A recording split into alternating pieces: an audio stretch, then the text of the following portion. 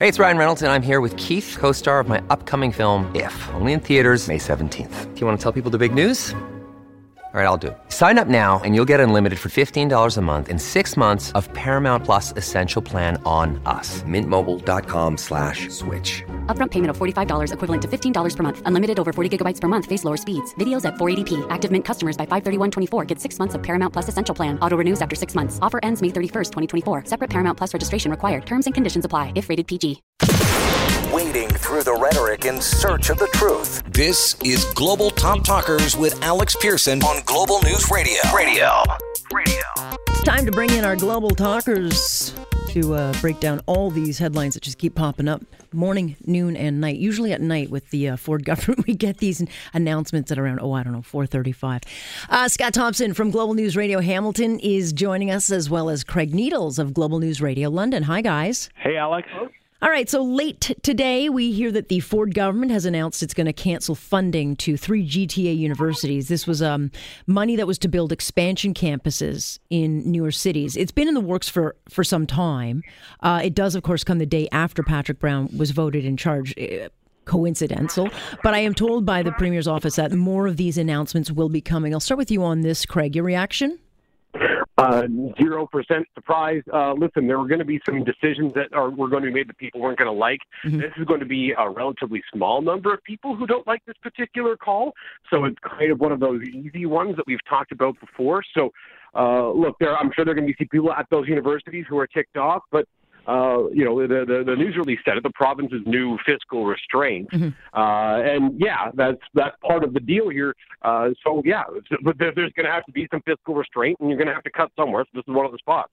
Yeah, that's kind of where I'm at on this, Scott. I mean, the statement that came out from the universities involved, it doesn't even show too much hysteria. It's just that it came out of the blue. They're hoping something can be worked out. But the bottom line is we got a $15 billion bill going up every day. We've got to cut somewhere. Well, this is obviously a great, concern to people in my neck of the woods, that being Hamilton, especially when we just elected a mayor yesterday who is pro-LRT, and despite this circus going around and around and around, the city again voted for an LRT, despite an MPP trying, with the Ford government trying to, sway the city into killing the train and instead getting infrastructure updating, which is going to be done anyway.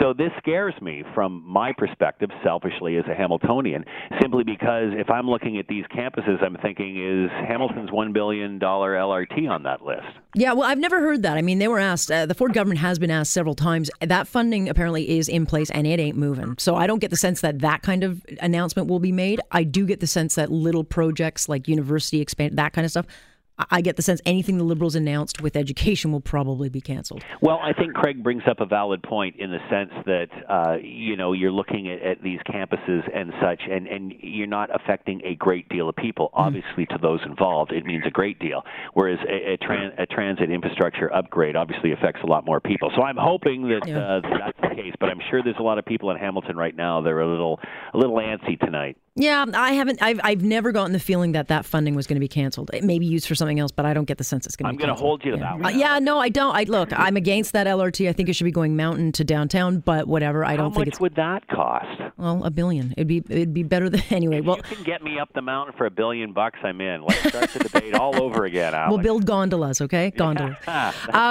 Let's talk about dope. It's been legal for now less than... Is it a week now? No, I don't...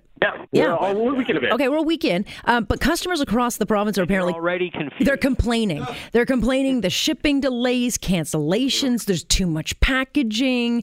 The bottom line is the store, I think, within 24 hours had already taken 100,000 online orders. Shouldn't people just chill out, Scott? I mean, should they be calling this a colossal failure one week in? If you could get them their weed, they would. Yeah. That's the problem right there.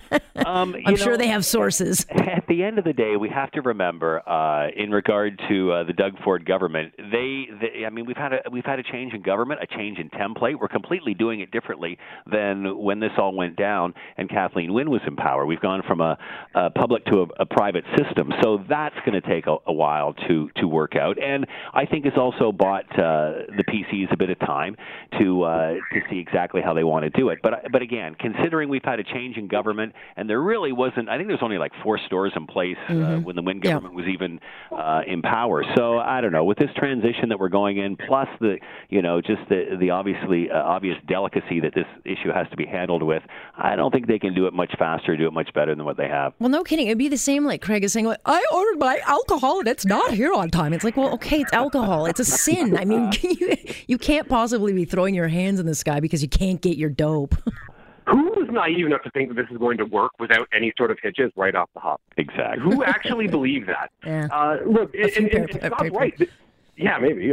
Scott's right, though. This is a guy that I think this government, I've been very critical of a lot of the calls they made. This was one of the good ones, which was, let's have the private sector get involved here. But, of course, that meant we had to go back and restructure things a little bit, so we were going to be a little bit behind the other provinces. And that's okay. If we just had a system that made sense like some of the other provinces from the very start, like some of the ones on the East Coast, we would be fine right now, but we didn't. So this is the spot we're in. It's going to get better, so everybody just, as we've all said already, just relax a little bit, and you can do that once you finally get your packaging. I know, it seems like a bit of an oxymoron to be having an all-out tantrum because the government's not getting your drugs to you fast enough.